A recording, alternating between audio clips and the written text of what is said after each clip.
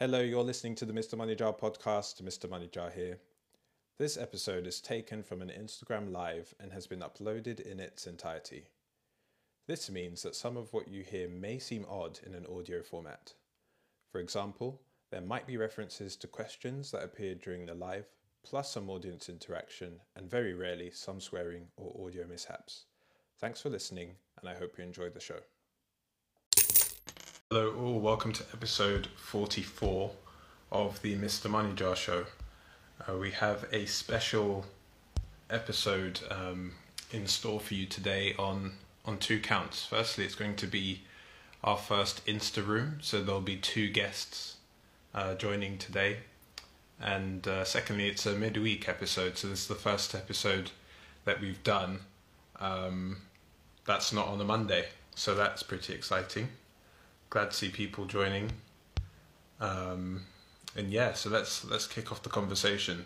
So a lot of you showed interest in the post that I did with the Raindrop last week, which had their awesome pension finder in. So today we're going to speak to the co-founders of Raindrop, find out about why they started the company, ask some questions about pensions in general, and also just understand how they created this amazing tool.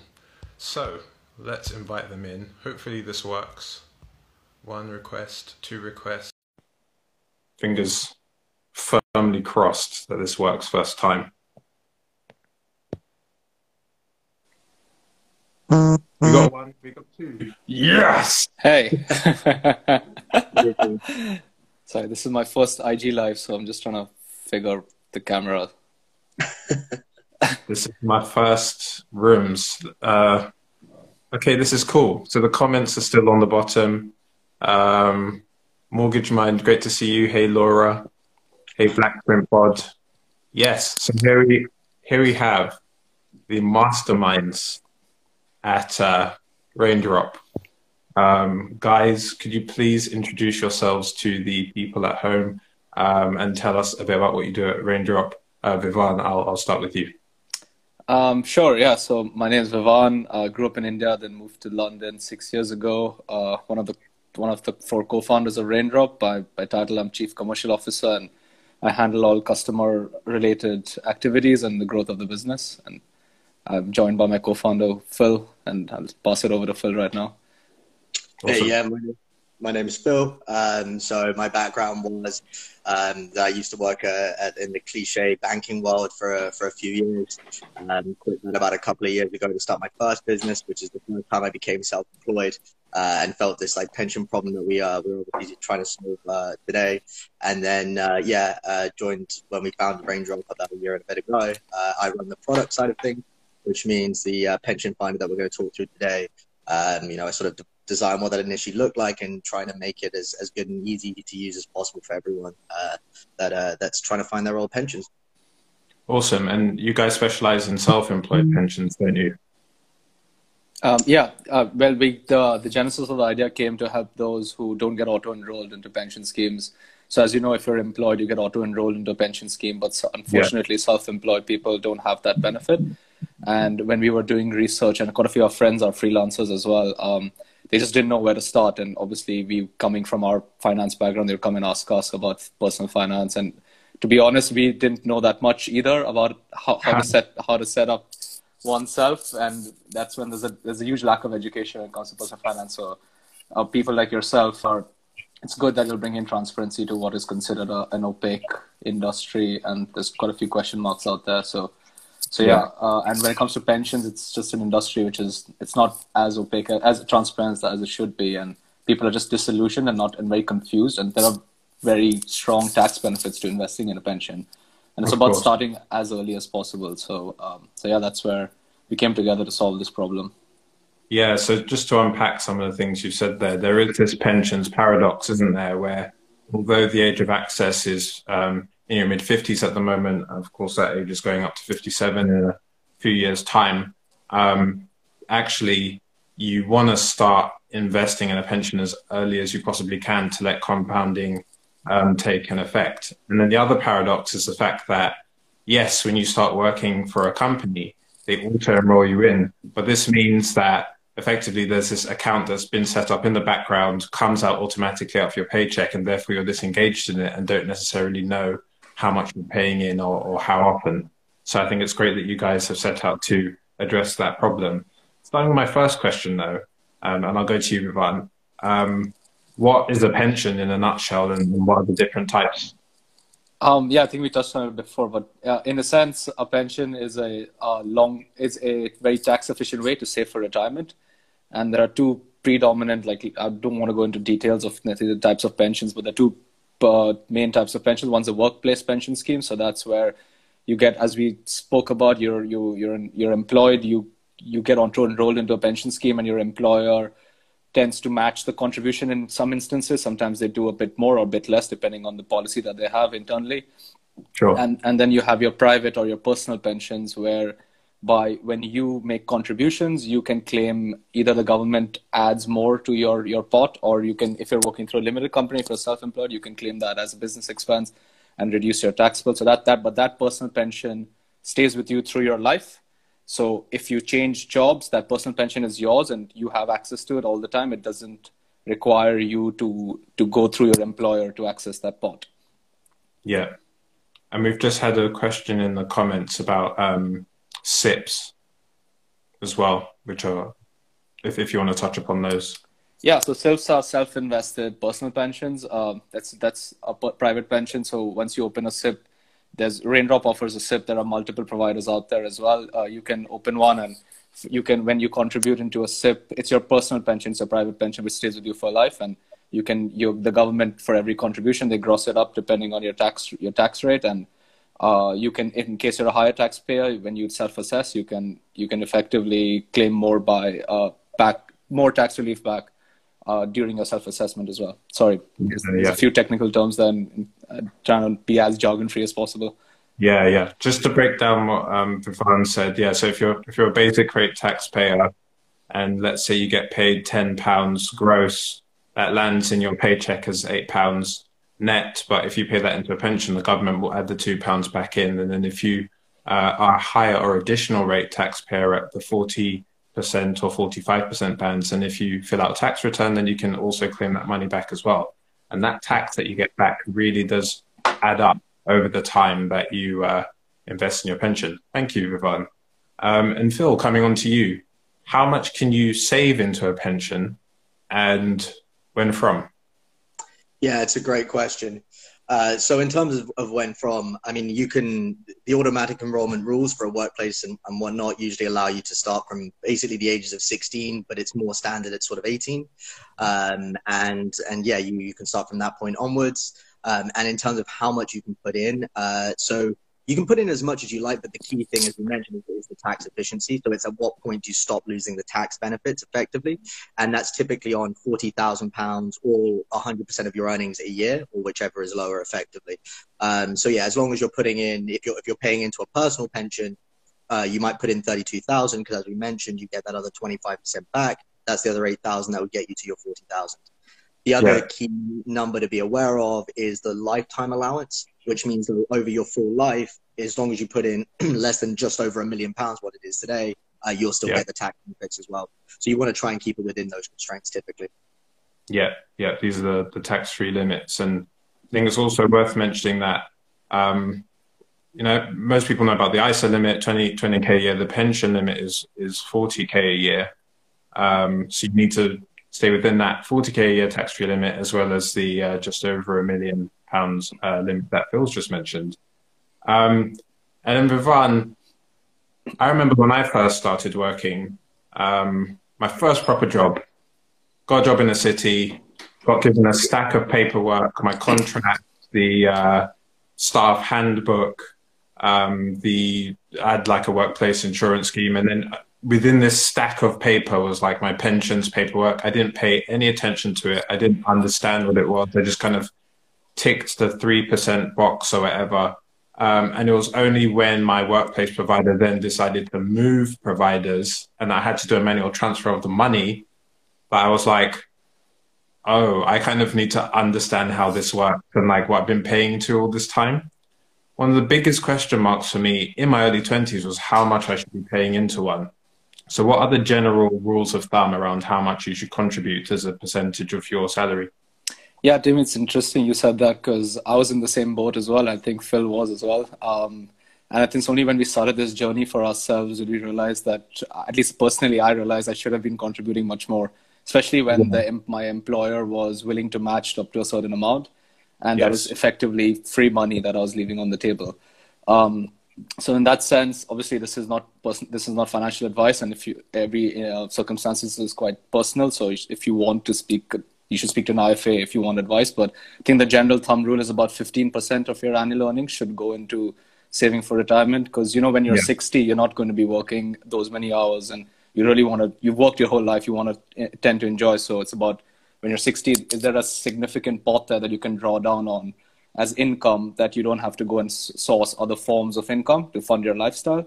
So about 15% is what we see as good guidance to put away for retirement. That should be a combination of yourself, the government tax relief, and your employer contribution. So but I think the key takeaway is it doesn't matter how old or young you are. As you said, you need to start early, even if it's a small amount, and it's about those small amounts, because the best thing you can do right now is that you have on your side is time and compounding. That beats most of any kind of lucrative investment that you look at or some significant returns. The best thing that you have is time and compounding, and you should take advantage of that. Yeah. And the specific numbers elude me, but there's those illustrations online about the kid who invests from when they're a child to when they're like in their teens or something and does nothing for the rest of their life, and then the person who starts at 30 invests for the rest of their life, and the kid ends up being richer simply because he had that 20-year head start or whatever. So very important. And I also like how you mentioned that the percentage doesn't all have to come from you. So that 15% can be a combination of your contributions, your workplace match, and the government tax relief. And actually, 15%, I would say, is pretty belts and braces, because the studies I've read have hovered around the 12% mark. So, that's pretty cool. And then, Phil, when you then invest into a pension, what is your money being invested in? And how is that almost calibrated over the course of your working life and as you approach different life stages? Yeah, that's a really good question. I think, as we mentioned here, the important part here is the compounding of your money as it grows over time. And that will only really happen if your money is invested in something.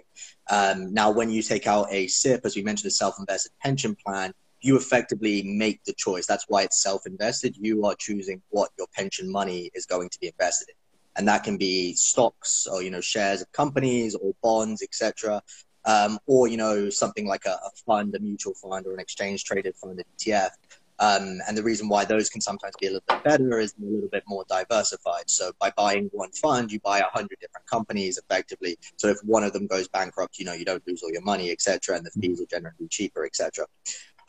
What's an interesting thing to note here is that, and again, everyone's circumstances are different, but often when you're younger, it usually makes sense to take a little bit more risk. And that's because you have a little bit more time before you retire. And therefore you can afford to, to go through the ups and downs that might happen through the financial markets. But as you get older, you should typically it's normally quite a good idea to take less risk, as you're going to start needing to take some of that money out, to pay for your retirement, and you can't afford to, to lose 50% of your money overnight. So, I mean, there are loads of different options out there, but just to give you an example of what we offer in Raindrop, we offer something called a target retirement date fund.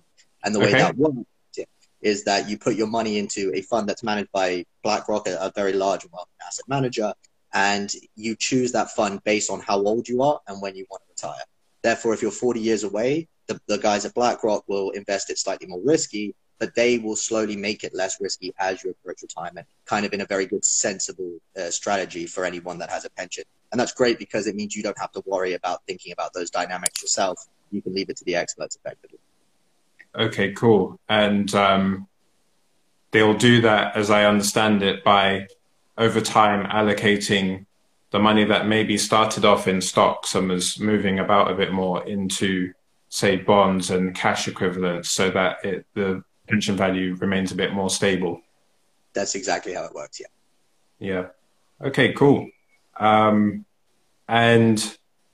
so we've talked about like when you can start, how much you should try to put in, what happens as you go over the course of your working life. When can you then finally access the money, Vivan? Because I've found that there is perhaps a bit of confusion over when you can access your workplace pension and the state pension. I find that I find that they're often confused. Yeah, so the workplace pension and like private pensions, you can access them when you're 55 and you can withdraw from so you speak to your provider. It's usually good at that point if you have a sizable pension pot to speak to a financial advisor so that they can plan how, you want to fund your retirement, whether it's for you, your family, your kids at the time. So it's good. I think it's good to speak to an IFA, and quite a few IFAs are happy to do free consultations as well. So it's good to reach out to them, and there's an allowance as well from the government to speak to IFAs. But yeah, there's two primary ways you can withdraw it at the time when you're 55. Either you can take it all as a lump sum, or you can buy as an annuity, which allows you to give an annual income of sorts, and you get taxed at your tax rate at the time when you're retired. So there's two primary ways you can withdraw your pension pot money, So and when it comes to the state pension, I think Phil, correct me if I'm wrong, but the current state pension, I think you can access it when you're 68, and that is about just over £9,000 a year. But I think that's potentially increasing, or they've said it's going to increase to 68.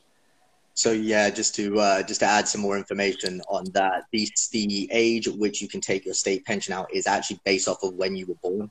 So for younger people, it's slightly older, and I think for most people on this, it's roughly at 68.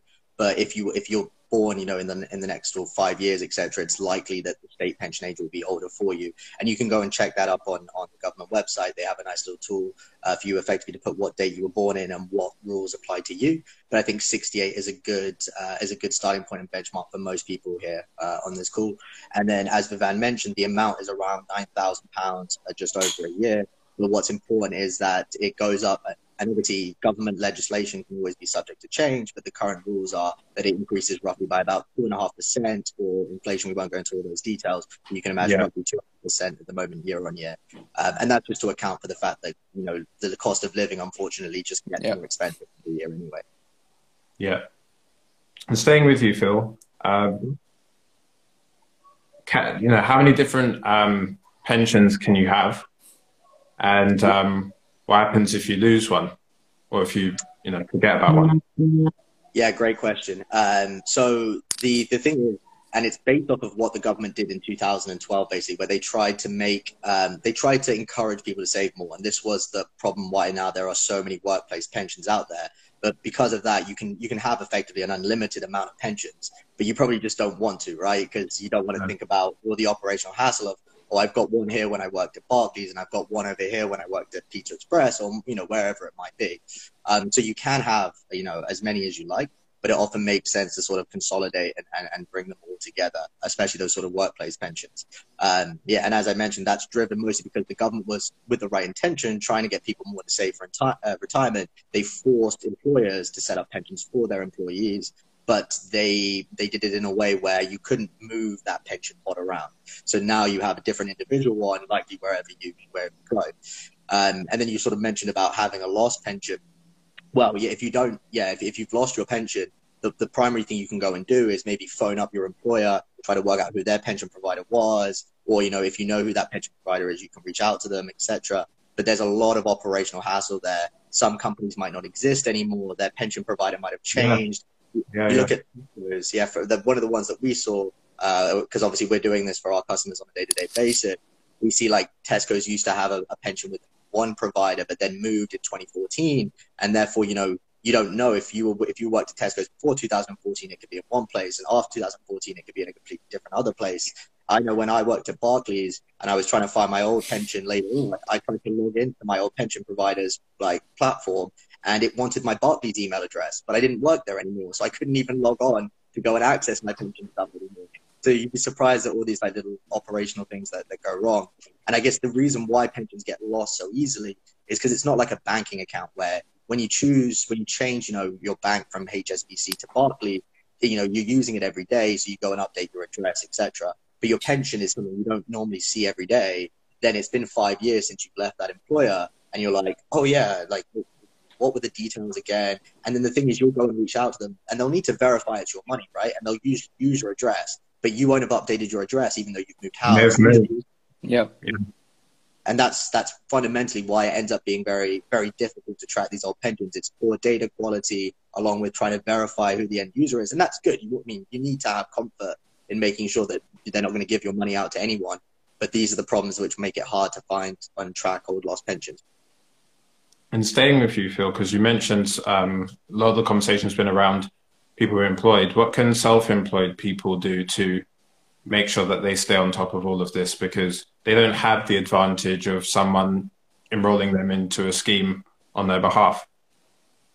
100%. Yeah, I think it's, as a self-employed person, that the key is A, as we mentioned a little bit before, just getting started, but B, building up good habits. And what I like to relate it to is, I think this is pretty standard for most self-employed people, is that they know they have to pay their tax bill at the end of the year, because they get taxed in their self-assessment, and they put 20% aside of all the income that they typically make. And they put that into a typical side pot or a different bank account, etc. And they know that's there to pay their tax bill. And I think you can use that same mechanic with good habits for your pension contributions. So you can be putting them into your pension straight away. But the problem with being self-employed is you don't know when your next paycheck's coming in. So you might not want to commit to it straight away. So let's put it into a side savings account. If we said before, that 15% number, take 20% of your income, put it for your tax bill, take 15%, put it for your pension. If things go sour, then yeah, use that 15% that you haven't quite put into your pension yet, because at the end of the day, you only really need to put it in just before the end of the tax year to still claim that tax benefit. Sure. And then you can use it there, if you have a bad day, a rainy day, so to speak, and the name Raindrop, where the company came from. And then at the end of the year, if you didn't need it, you can put it into your pension. At that point, it is locked away, but at that point, you get the tax benefits. That's how I would think about it. I actually really like that, and I'd never considered it in that way before, linking it to habits that people already have around paying tax and just adding it to the to-do list. Exactly. That's really cool. And that brings us on to the tool you guys created, which I'm a huge fan of. And just to sort of recap, so last week, in collaboration with Raindrop, I posted about their pension finder tool. And it's a way essentially for you to locate your missing or lost pensions without any hassle. It's now one of my most saved posts on my grid. So thank you very much for partnering with me on that, you guys. I just want to get a sense of how you guys built it, like how it works. Like it's like magic, I gave you my details 2 weeks later, you sent them back to me with the precise amount that my pension was. And there was a test because I hadn't actually lost it, but it was amazing to me. So Vivan, where did that come from? I think we started getting a lot of inquiries from our early customers, early adopters of like, oh, I'm so glad like you guys exist, but I'm self-employed for the last 4 years, but I used to be employed many years ago. Can you locate my pension for us? And we're like, yeah, we know that there are ways to do it, but it's just from the demand and from our own personal experiences. We all quit our jobs to start Raindrop, or Phil's instance was already on the path of entrepreneurship. And as I said, we had to log in through our old work email addresses to get our access to what is effectively our money, which was deducted and saving for our retirement. We thought that there's too much of a hassle. And for us, if we have to come from the industry, and for us, we don't know how to navigate it. Can you imagine someone who's not from the industry, who doesn't know who to speak to and just feels lost in general when it comes to finance? So that's where the inspiration was like, this is definitely a problem we have to solve and we have to deliver for our customer base. And Phil is the genius behind the pension finder. I don't want to take anything away from him. So I wanted to thanks a lot for building that and for taking everyone's feedback, which is really good. But maybe Phil could allude to the process so people on the call can understand how really easy it is and why. And it's completely free. We don't expect anyone to commit to transferring anything like that. We just want to help people. Yeah, I think, so if I just sort of talk about the inception of how it sort of happened, I guess the kind of industry standard, the way it is with other pension providers or people that offer this kind of service, is that you kind of need to know who the pension provider was. And that might be a legal general or a Viva, etc. And through our customers, we realized, I think the number stands at about 45% have absolutely no idea who the pension provider was. Now, there are government services, etc. There's something called the pension tracing service that you can go and use online. But I'm sure if anyone's actually tried to use that, they'll see how bad, the data quality is and how unfriendly it is in trying to understand the results there. Because you might search Tesco. Tesco will have a ton of different legal entities or different sub-companies. And even then, when you click into it, it'll be like, as we mentioned before, it's gone through 4 different providers. So we realized that was not good enough. And we realized that people didn't know their pension provider. So we were like, how can we bridge that gap? And that's why the tool that we built allows you to start off with as simply as just who your employer was. But we do need the employment dates, and not just because, as we mentioned, the pension provider can change a lot with those individual employers. But that is a great starting point for us. And then what we'll do is again, completely digitally, the one thing we need is something called a letter of authority. And that's basically like you just saying, I give Raindrop the right to go and find this information for me, especially in a world that is now obviously so very data conscious, and we want to be very transparent about how we use your data. We need to get that permission from you. So once we have that completely digitally all done, we will effectively reach out to those pension providers. We will use other tools and techniques that we built to go and work out who the pension provider was for that employer, and we'll reach out to them personally. And once we've collected that data, there will be a little bit to and froing in the background. At some point, we might need to, ask you for further details. But at that point, you can be safe in knowing that we're doing the whole, the operational lifting for you. And as we're sort of building out, I guess, effectively a database of all of these key providers and all of these employers, we're getting much more efficient and better at basically allocating and finding all of that automatically. So yeah, that's how the key kind of end product kind of works. All right, that's really smart. So not only have you built this bespoke system, but it actually gets smarter the more you use it, the more you can sort of get that network effect going. Correct, exactly. There will be, not to give away all the secret sources behind out how all of it works and stuff, but there are, as you can probably imagine, there are some really, there are trends in there. If you typically work within like the construction industry, there are very high odds that you have a specific pension provider. And if the company you work for is of a specific size, it's very likely that you might be with the National Employment Savings Trust, because they're typically the first place for like new companies who don't really know how to set up a pension. They'll go to that kind of entity. But once you've started to build up these logic and trends and patterns, then it becomes much, much easier to at least, I guess, go through the chaff to get to the real answer. The other key thing is there's a lot of the time of when you had your pension is very important. As we mentioned before, the automatic enrollment thing came in 2012. So just to be very transparent, like if it's before 2012, there's a much smaller likelihood of you having a pension at that employer, because they weren't forced to do it, unless you worked for a big company who might have had their own private one. So yeah, once you've got all these understanding and learnings, as we do in our tool, then we can build this great process hopefully. That's cool. And we've had a question from the comments, which I'll try to answer. You guys can share your thoughts as well if you'd like to. It's from Finance Reboot, and it's, I'm employed and pay 8% towards my pension, and my employer also pays 8%. So we're looking at a contribution of 16%. I can increase my contribution percentage at any time. I'm 42. Any recommendations by how much I should increase my percentage? Now, what immediately comes to mind to me there, again, not giving out specific financial advice, what I've read is that if you're, the general rule of thumb contribution amount is between 12 and 15%, as we spoke about earlier on in this conversation. However, if you're starting from a standing start, you take the age that you are and then you halve it, then that is the amount that you pay into your pension until you retire. And I can't really explain it that well, but I did sit down with a spreadsheet once and did some sums, and also sat down with a pension calculator as well. And it just somehow works out that if you do that, take your age and half it formula and save up a pension pot, when you then convert that into income at the age of retirement, it equals the amount of money that you would need to live off or would expect to live off. So that's how I would tackle that question. Any thoughts, you guys? Yeah, I think that's a great starting point, 100%. As you mentioned, without giving financial advice on that, I'd also just say, that there are ways of solving the problem if you get to retirement, or as you're approaching there, and you're thinking you're not having quite as much as you'd like. There are ways you can optimize for it. You'd be surprised how much working for an extra year might give you an extra 2 or 3 years at retirement. And And the reason the percentage rule kind of works is because obviously you might think to yourself, well, you know, if I'm a higher earner, then obviously a percentage like it is a bigger amount. Or if I'm a lower earner, it's a smaller amount, therefore not enough. But typically how much you need to survive on is based on kind of how much you've been earning, because you have a similar living standard, if that makes sense. That's why it's better to have a percentage rule than a fixed like number rule. I think it's just important to realize that.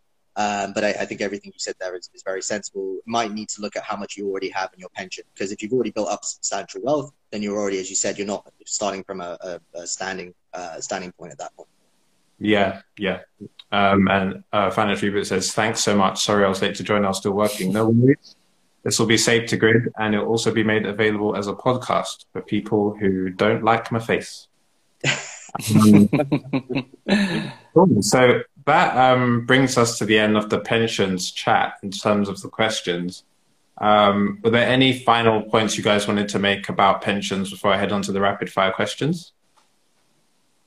No, they're not they're not as daunting as they seem to be. And there are, not like us, there are multiple startups and other companies and individuals like yourself and IFAs, accountants who help.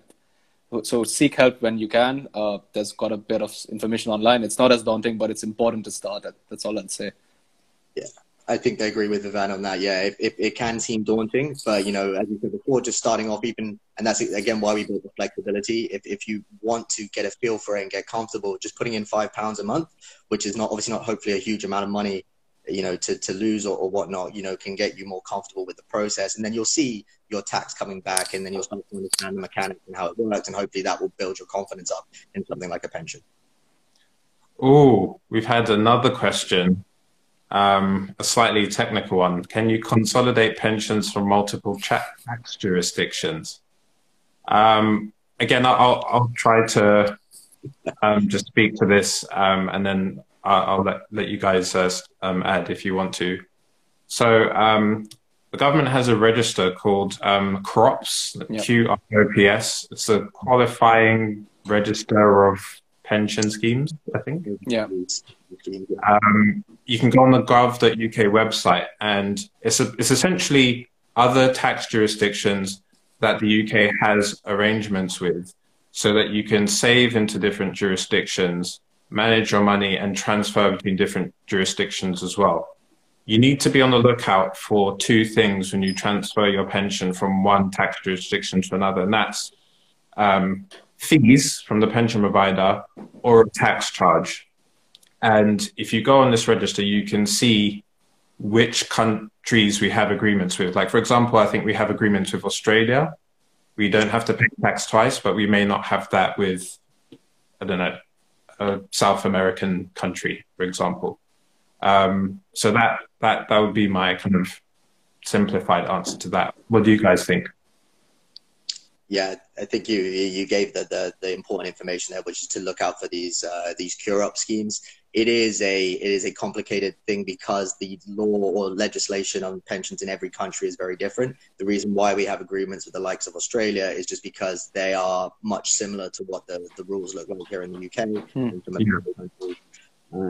But yeah, it's a very complicated problem that I think a lot of people at the moment are looking to see how to tackle better.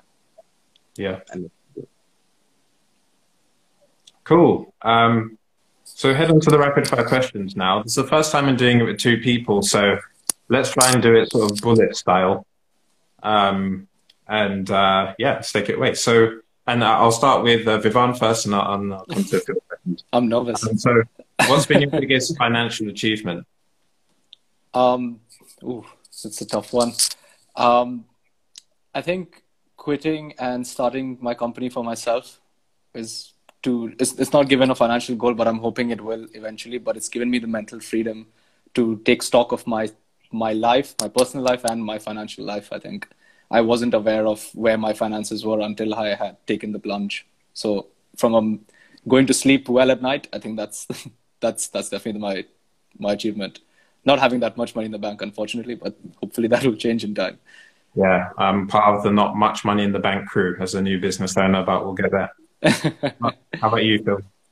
Yeah, so the quote, I'm going to be a little bit cliche on it, but I remember someone asked me, like, what do you define to be like financial well-being, or like, to be financially healthy. And they didn't give an absolute number. It wasn't like I need £1 million, I need £10,000. They gave what I think is one of the nicest answers, which is I have enough money to not feel the need to check my bank account every day. And I feel like that is the definition of financial security. It's like I'm comfortable enough that I don't need to check every day. And I think that should be the kind of everyone's goal, because it aligns to your own personal needs and circumstances. Awesome. What one piece of money advice would you have given to yourself 10 years ago, Vivan? Yeah, I wish I started saving early, especially into a pension actually, because I was leaving free money on the table, and I wish I took advantage of the ISA allowances as well. So that's something I lost 10 years of compounding hypothetically in this scenario. So yeah, that's something I wish I told myself 10 years ago. And you, Phil? I would say that the interesting thing about investing is most people think it's risky, but sometimes it's more risky to not invest. And that's because of inflation and the fact that the cost of living goes up. And so the one thing that I would say is just the concept of keeping your money just in cash and not investing it can sometimes be riskier than you realize, because the price of bread, for example, in 1970 or what it was half of what it is today. So if your money's not working for you, you are falling behind. So yeah, the statement is not investing can sometimes be riskier than you think it is. Absolutely agreed. For anyone who loves an online calculator, just pop in, go to the Bank of England inflation calculator and pop in amounts from the 90s. Stuff in the 90s cost half of what it costs now. That's just 30 years ago.